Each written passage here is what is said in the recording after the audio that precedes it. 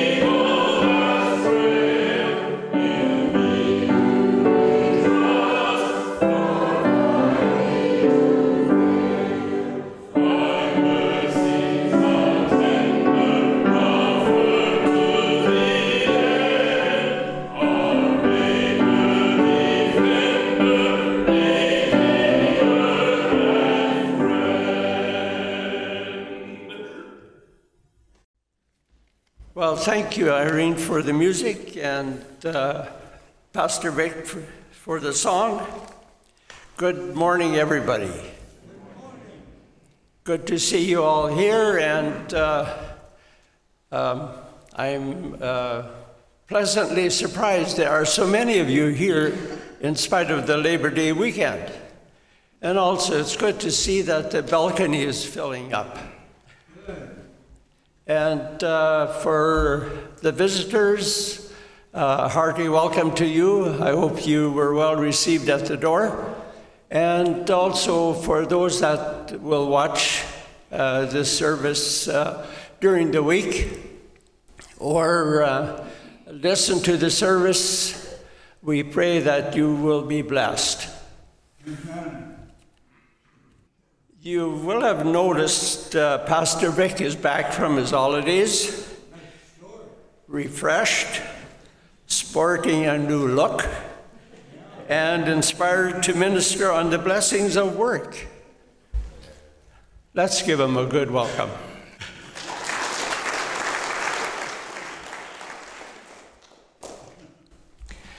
How fortunate we are, blessed with good harvesting weather. And I understand the harvest is bountiful, but it seems like everybody's looking for more help and are willing to equip the helpers if they would only come. Does that sound familiar? Yes. It begs the all-important question, how is the Lord's harvest coming? And it reminds me of the passage in Scripture found in Luke chapter 10, verse 2. He told them, the harvest is plentiful, but the workers are few. Ask the Lord of the harvest, therefore, to send out workers into the harvest field.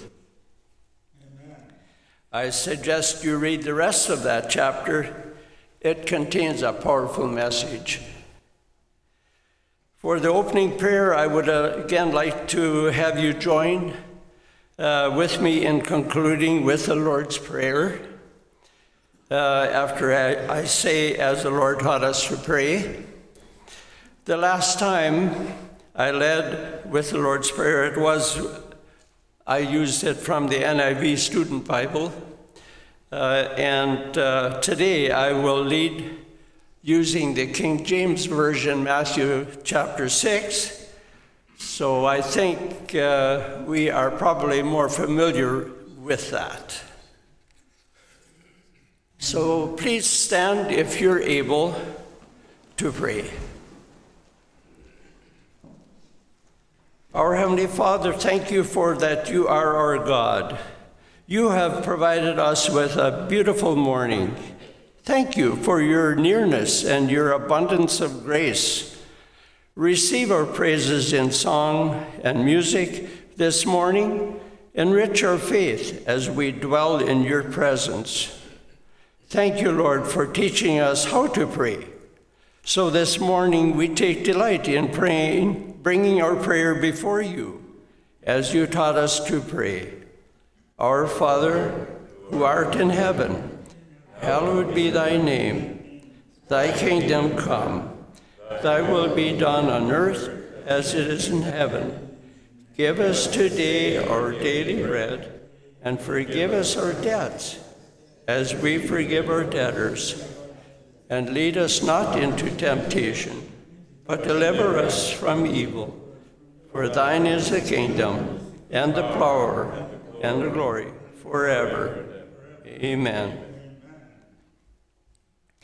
Pastor Rick will lead us in song. You can be seated. The reason I'm song leader this morning is because Helen Reimer was unable to be here. She went down to be with her parents, and they are struggling with their health. So if you remember Helen, pray for her and for her parents. Let's sing now number 555, Would You Be Free?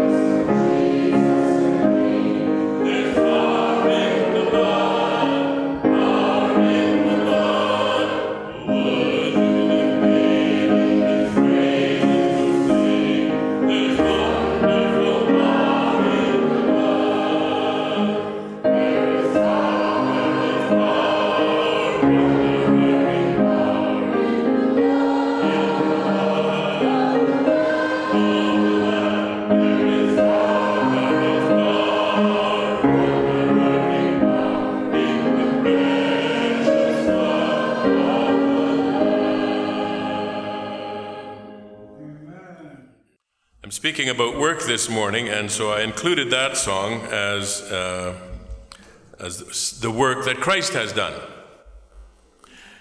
on our behalf.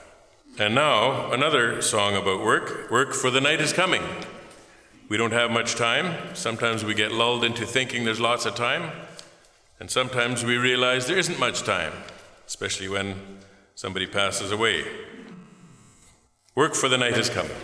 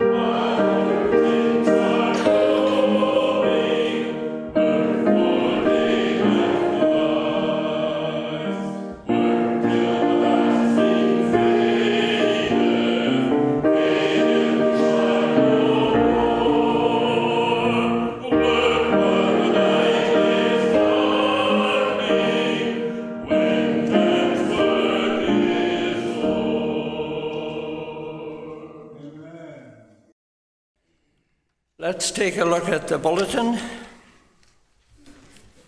I notice there are numerous announcements, so I'll be brief and leave details for you to review on your own. On page 2, the church office will be closed Monday for the Labor Day weekend, and our worship service start time of 9:30 will continue until our quarterly membership meeting, November 21, when it will be reviewed. The Education Committee is hoping to start a Sunday school program in fall. They need your prayers, interested children, and volunteers. Baptism and membership classes are again offered, so contact Pastor Dean or the church office. And then we have church family concerns. In Boundary Trails, we have Tina Suderman and Marge Thiessen. Carmen Hospital, Menno and Nettie Jansen. Rock Lake Hospital, and Weens. And condolences, Wally Neufeld passed away September 1st. Funeral is Tuesday, September the 6th at 2 p.m. in the church here. And so please remember them in prayers.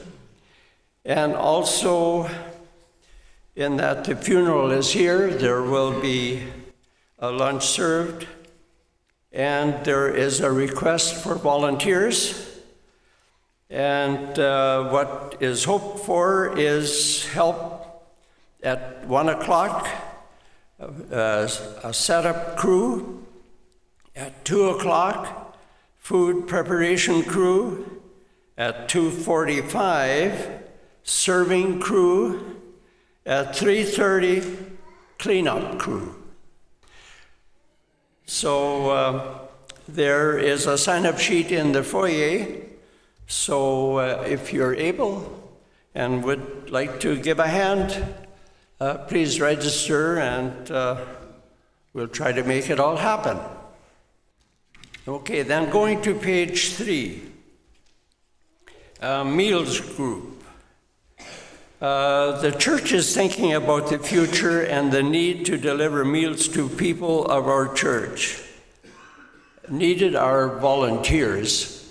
And so this is something that will be planned according to the number on the list. Then on page 4, coming events.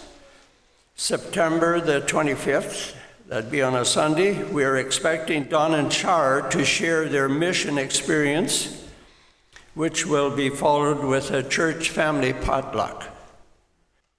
And then refugee sponsorship. The missions committee needs volunteers to assist in the sponsorship of Sahari Mahuanzu and his family, and the application requires to have a resettlement plan in place and the names of those willing to assist the family. The family's arrival will take some time. So if you're interested in helping there, there's more information on that. The next item is a heads up. This fall, we would like to begin home Bible study groups, and we will call them discovery groups. This is where friends can gather in a home to study the Word, care, share, and invite friends. For more information, there is more information to follow. With that, let us pray. Our Heavenly Father, thank you for your enduring love and grace. We give you thanks for the wonderful fall weather you have provided and pray that the harvest workers be kept safe as they gather the harvest, and for the travelers this long weekend that they travel safe.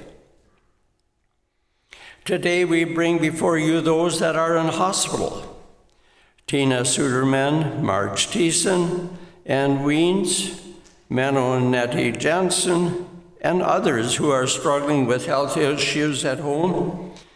We pray that your healing hand be upon them and assure them that you are near them in their journey. Be with Elma and her family, we pray, as they mourn the loss of Wally. May precious memories and your comfort sustain them. Lord, we pray for once again to provide a Sunday school for the young people.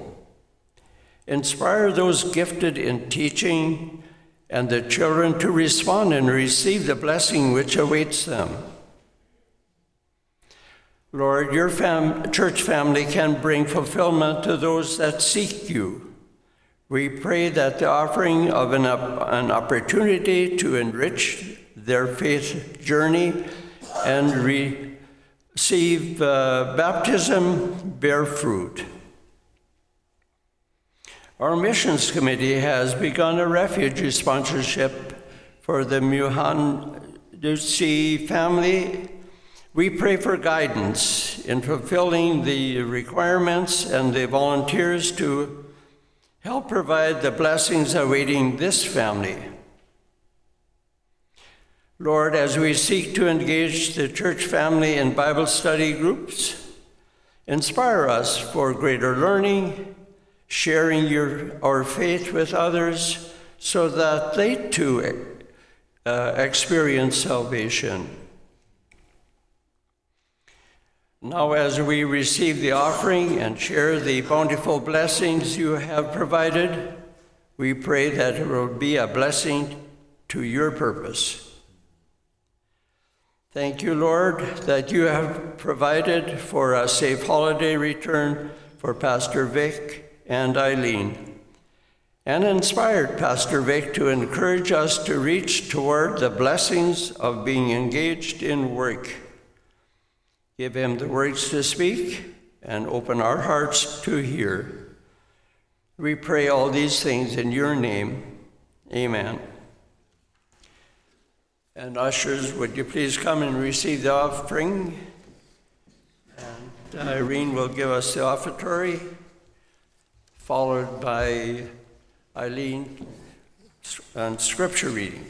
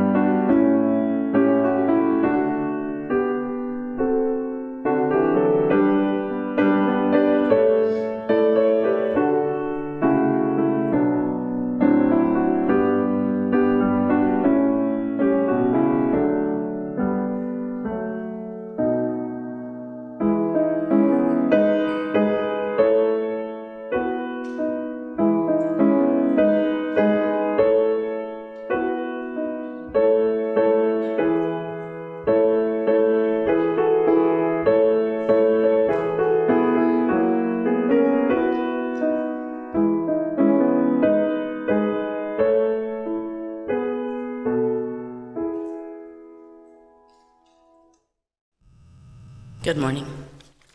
Today's scripture reading is from 2 Thessalonians 3, verses 6 to 13.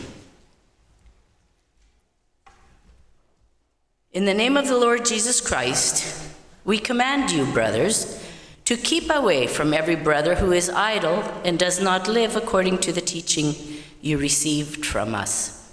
For you yourselves know how you ought to follow our example. We were not idle when we were with you, nor did we eat anyone's food without paying for it. On the contrary, we worked night and day, laboring and toiling, so that we would not be a burden to any of you. We did this, not because we do not have the right to such help, but in order to make ourselves a model for you to follow. For even when we were with you, we gave you this rule: if a man will not work, he shall not eat.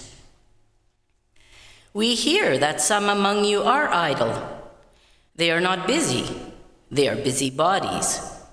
Such people we command and urge in the Lord Jesus Christ to settle down and earn the bread they eat.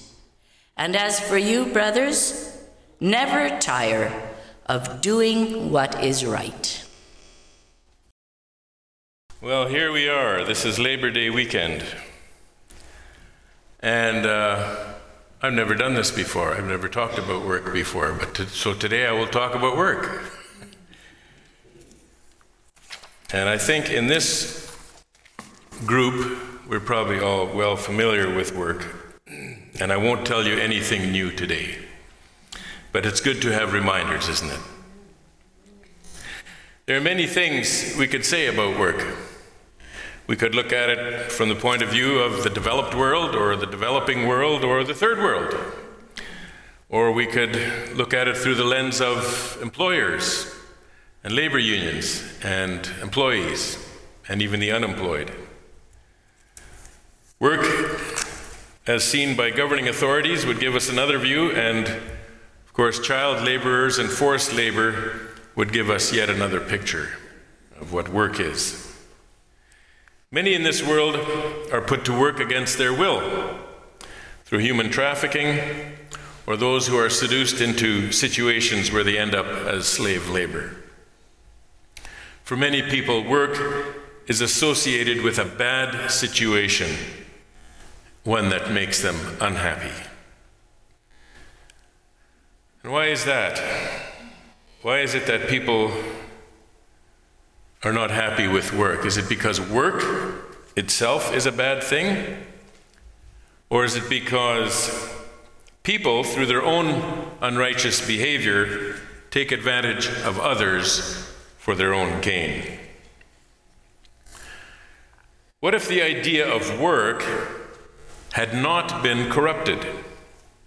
What if it was a blessing, a privilege, a treasure, a joy? Imagine a world where everyone who could work would, where fathers didn't leave their families, and everyone was honest, and there was no treachery.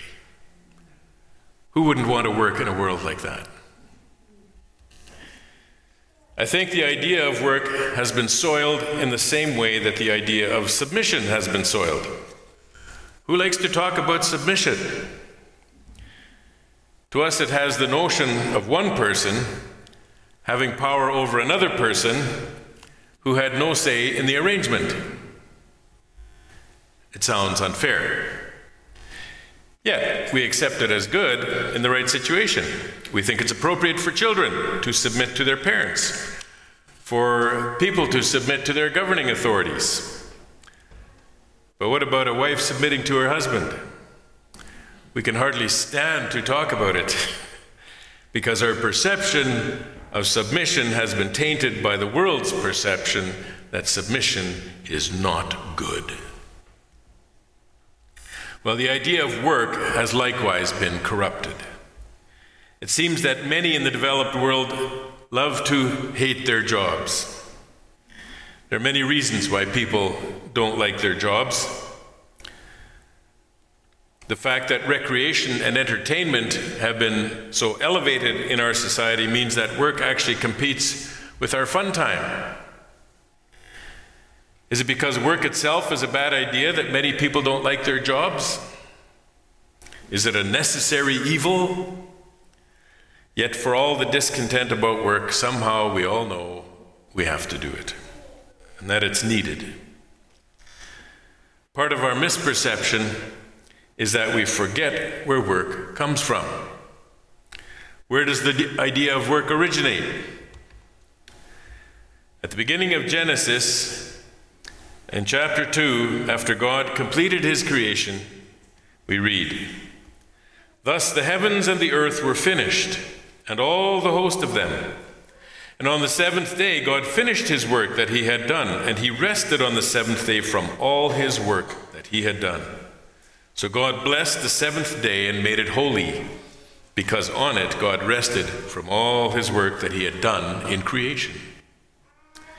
The idea of work begins with God, and it predates the human race. Work is God's idea. So if God himself does work, how can it be a bad thing?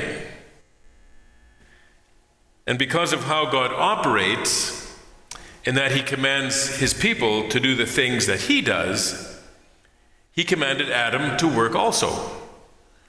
In chapter 2 of Genesis, we read, "The Lord took the man and put him in the Garden of Eden to work it and keep it."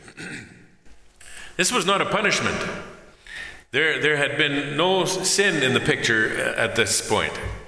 This was something for man to do that would give him purpose and dignity and train him to be like his heavenly Father. There's even an earlier command that God gave Adam, and it's in Genesis chapter 1, verse 28. God said, "Be fruitful and multiply and fill the earth and subdue it and have dominion over the fish of the sea, the birds of the heavens, and over every living thing that moves on the earth." Do you think it's possible to obey that command without doing work? It's like the command the Lord spoke to Moses when Israel was getting ready to enter the promised land. God said to Moses, "And you shall take possession of the land and settle in it, for I have given the land to you to possess." So even though God gave them the land, it was theirs, they still had to take it. And taking it meant work. So both of these commands were commands to work. In Genesis chapter 3, we come to another command to work. And here the Lord says, "Behold, the man has become like one of us in knowing good and evil. Now lest he reach out his hand and also take of the tree of life and eat and live forever, therefore the Lord God sent him out of the Garden of Eden to work the ground from which he was taken." Well, at this point, the fall of man had already happened. Adam had already sinned. But the command to work the ground was now accompanied by the curse with which God cursed the ground because of Adam's sin. This is the curse.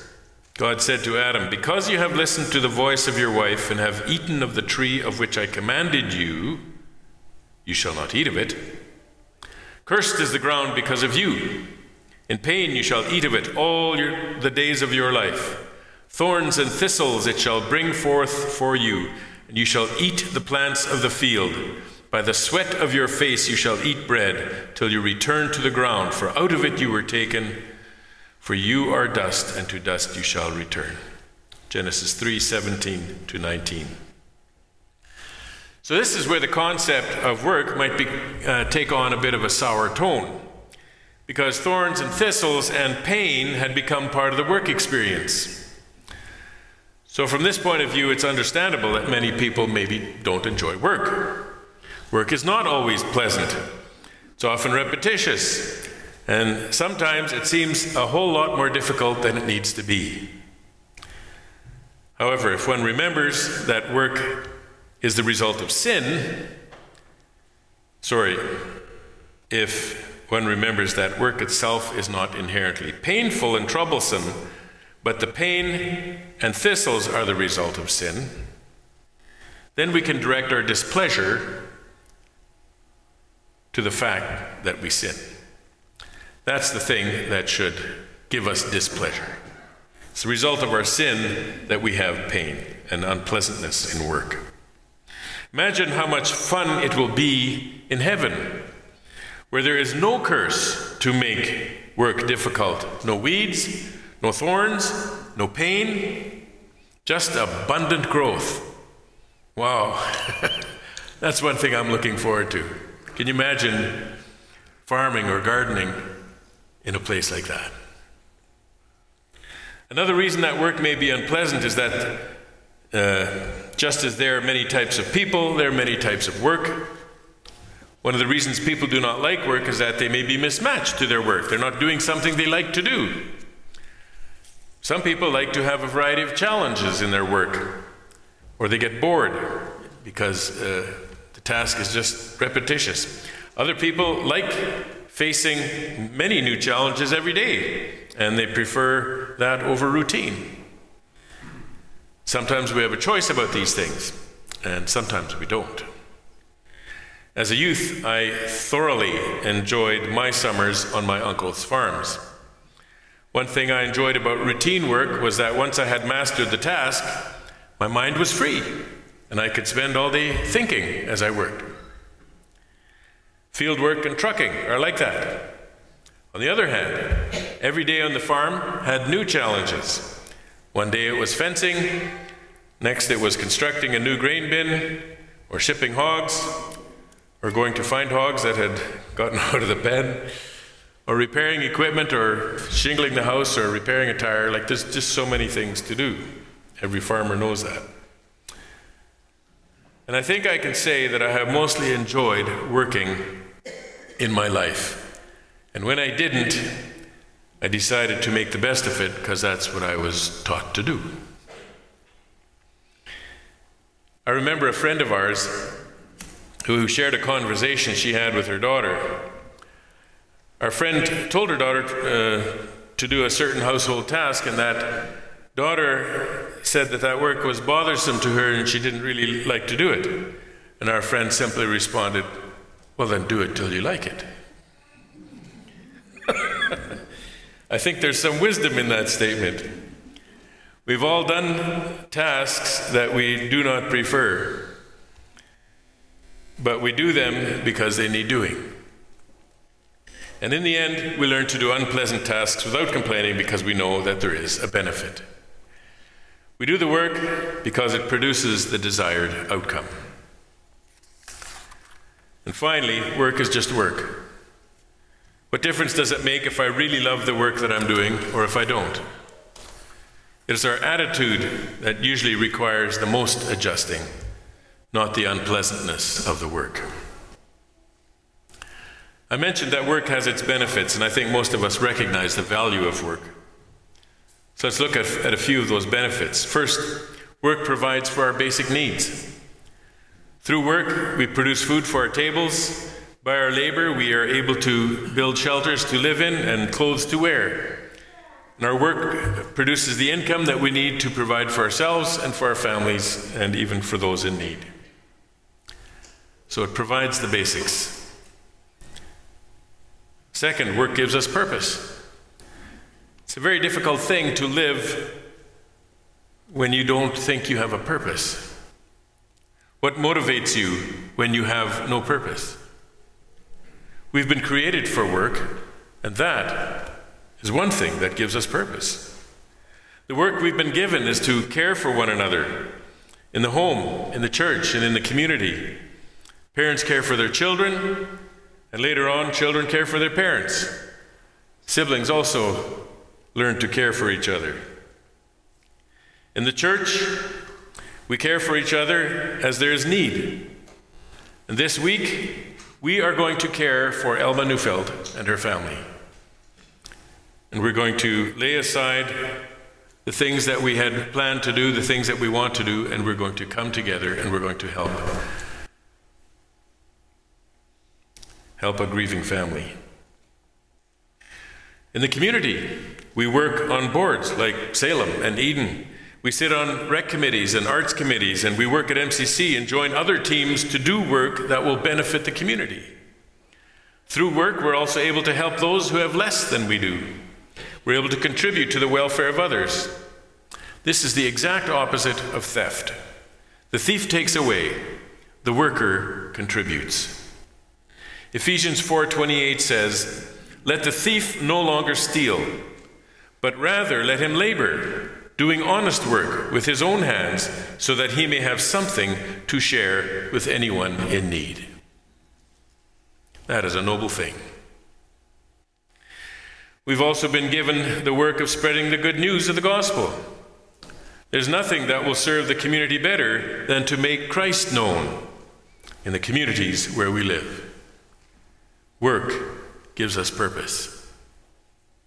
Thirdly, work gives us dignity. There's a great deal of dignity in being able to provide for oneself, one's family, and others. Scripture affirms the dignity of work when it says the laborer deserves his wages, 1 Timothy 5:18, and the laborer deserves his food, Matthew 10:10.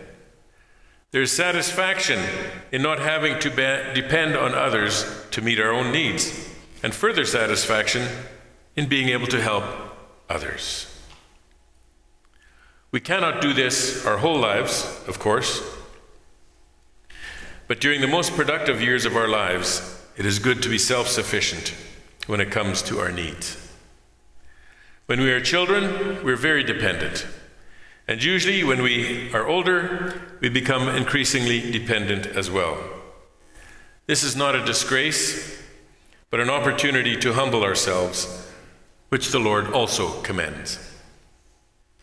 Therefore, it is good to work when we can, This brings honor and dignity to the person who works and to his or her family, and also to the whole community. And fourth, work provides a sense of identity.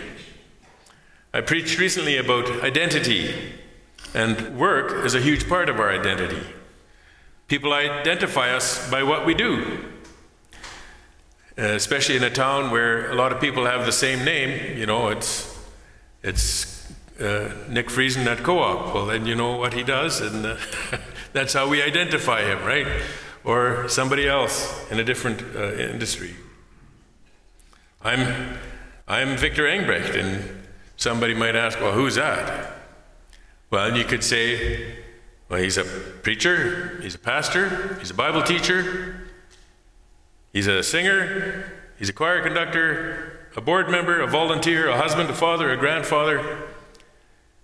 Each one of us does a number of things in a number of areas that shape our identity. The work that we do tells people who we are. And our work is significant in shaping that. Our identity is also in the one for whom we work. This is true to some extent when we work for another person. It is certainly the case when we remember that we live for the Lord and therefore work for Him in all things. In Colossians chapter 3, at verse 18, we read, "Wives, submit to your husbands, as is fitting in the Lord. Husbands, love your wives, do not be harsh with them. Children, obey your parents in everything, for this pleases the Lord. Fathers, do not provoke your children, lest they become discouraged.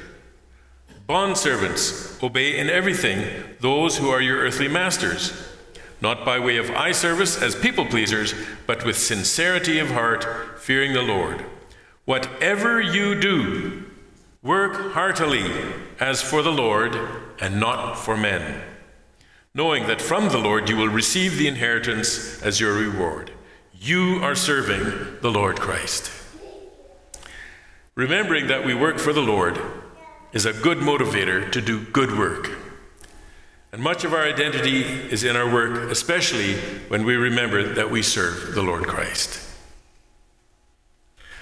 Other benefits of work include building community through relationships that happen when we work. When I married into the Reimer family in Landmark, chicken killing was an annual work day for the whole family. If you wanted chicken, you better show up. And working together toward a common goal does a lot to build relationships. I have stronger relationships in that family because we worked together. And work is also a practical way to love people. It tells people that we value them when we put effort into serving them.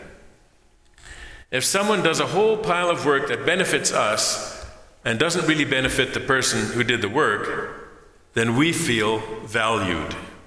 We feel significant, and it spurs us on to love and good deeds, good works.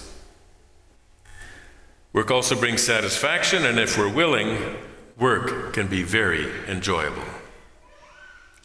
I know a friend of mine in Landmark, he just loved working. That was just a thrilling thing for him. And I remember the first time I encountered him, I had to kind of think twice about that, but I have come to understand what he means, I think. So these are some of the obvious benefits of work. So the idea of work is everywhere in the Bible because it is an integral part of living out our faith. And because it is intertwined with our faith, there are warnings in Scripture for those who do not want to work. Let me share a few of those. Exodus 20:15, you shall not steal. The only way to avoid stealing is to provide for yourself through honest work. Proverbs 20, verse 4, the sluggard does not plow in the autumn. He will seek at harvest and have nothing. If you do nothing, it produces nothing. Proverbs 21, verse 25, the desire of the sluggard kills him, for his hands refuse to labor. Ecclesiastes 10:18, through sloth the roof sinks in, and through indolence the house leaks. We all know if you don't maintain your house, it will deteriorate until it's finally ruined. And here's one from Proverbs 24, it's a little longer. I passed by the field of a sluggard, by the vineyard of a man lacking sense. And behold, it was all overgrown with thorns. The ground was covered with nettles, and its stone wall broken down. Then I saw and considered it. I looked and received instruction. A little sleep, a little slumber, a little folding of the hands to rest, and poverty will come upon you like a robber, and want like an armed man. Failing to work brings poverty. In 1 Timothy 5:8 we read, but if anyone does not provide for his relatives, and especially for members of his household, he has denied the faith and is worse than an unbeliever. Here we can see that the work of providing for family is a high priority for God. James 2:26, for as the body apart from the spirit is dead, so also faith apart from works is dead. If you do no work, what does that say about your faith? Can you say that you have faith if you refuse to work? So those are warnings. The largest section of Scripture that talks about work and offers a warning is the one that Eileen, I can't even say my own wife's name, is one that Eileen read for us earlier from 2 Thessalonians 3 at verse 6. I'm going to read that again. Now we command you, brothers, in the name of our Lord Jesus Christ, that you keep away from any brother who is walking in idleness, and not in accord with the tradition that you received from us. For you yourselves know how you ought to imitate us, because we were not idle when we were with you, nor did we eat anyone's bread without paying for it. But with toil and labor we worked night and day, and we might not be a burden to any of you. It was not because we do not have the right, but to give you in ourselves an example to imitate. For even when we were with you, we would give you this command: if anyone is not willing to work, let him not eat. For we hear that some among you walk in idleness, not busy at work, but busybodies. Now such persons we command and encourage in the Lord Jesus Christ to do their work quietly and to earn their own living. As for you, brothers, do not weary in doing good. So we can see from the Scriptures that work is important to God and that He takes it seriously. He requires all of us to work. Yet there's nothing special about the command to work as far as the commands of God are concerned. Most other commands that God gives are things that God does Himself. God speaks truth. God exercises mercy. He extends grace. He loves, He rebukes, He forgives. All these things He commands us to do. And likewise, God does not steal. God does not commit adultery or murder or deceive. All the things that we are not commanded not to do. So when we do work, we are doing what we are created to do. And because our Father in heaven also works, we do a godly thing when we work. So let's not do as the world does and complain about work. Let's work heartily as for our Lord. Let's choose to enjoy our work because God has enabled us to do it. Let's enjoy our work because it is a godly thing to do and it has so many benefits for us and for all those who are around us. Psalm 128, verses 1 and 2 say this: "Blessed is everyone who fears the Lord, who walks in his ways. You shall eat the fruit of the labor of your hands. You shall be blessed, and it shall be well with you." What's interesting about this verse is that it highlights the difference between the work of an unbeliever and the work of a man of God. We who fear the Lord are blessed with the enjoyment of what our labors have produced. That's a guarantee. That guarantee does not exist for the unbeliever. And finally, let's take encouragement from 1 Corinthians 15, verse 58. "Therefore, my beloved brothers, be steadfast, immovable, always abounding in the work of the Lord, knowing that in the Lord your labor is not in vain." Whatever work we do in his name will be remembered and rewarded. Whether one is a tradesman, a teacher, a farmer, a salesman, a homemaker, we can all do our work as for the Lord. And along the way, we can do the work of building relationships, of bringing Jesus into people's lives. Remember what Jesus said: "Do not lay up for yourselves treasures on earth, where moth and rust destroy, and where thieves break in and steal. But lay up for yourselves treasures in heaven, where neither moth nor rust destroys, and where thieves do not break in and steal. For where your treasure is, there your heart will be also." That's from Matthew 6 at verse 19. The only way to build up your treasure is to work. The work of provision, the work of generosity where there is need, the work of evangelism, the work of prayer, the work of proclaiming the word of the Lord, the work of loving your neighbor, and the work of living a godly life in a godless world. Work is a blessing and a godly thing to do. Let's encourage each other in our work as we work together and as we honor the Lord by working for him. Would you pray with me? Father in heaven, I thank you that you have opened up our eyes to see what your word has to say about work. And I thank you that we are affirmed in our work, knowing that it is a godly thing to do, and that by it many good things happen.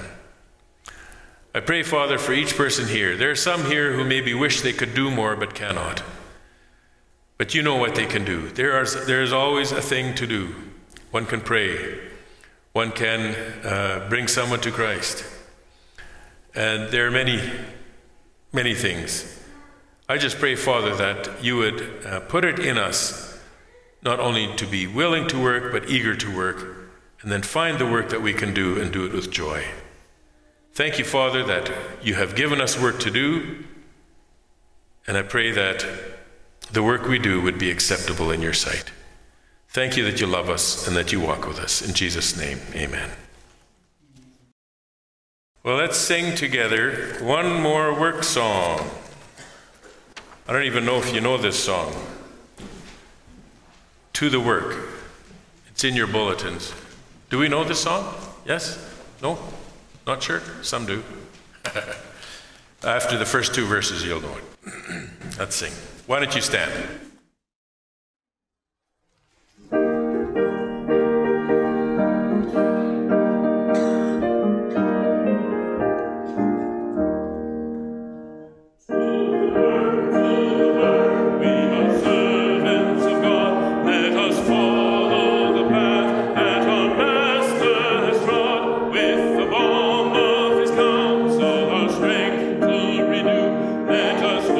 With our might, what our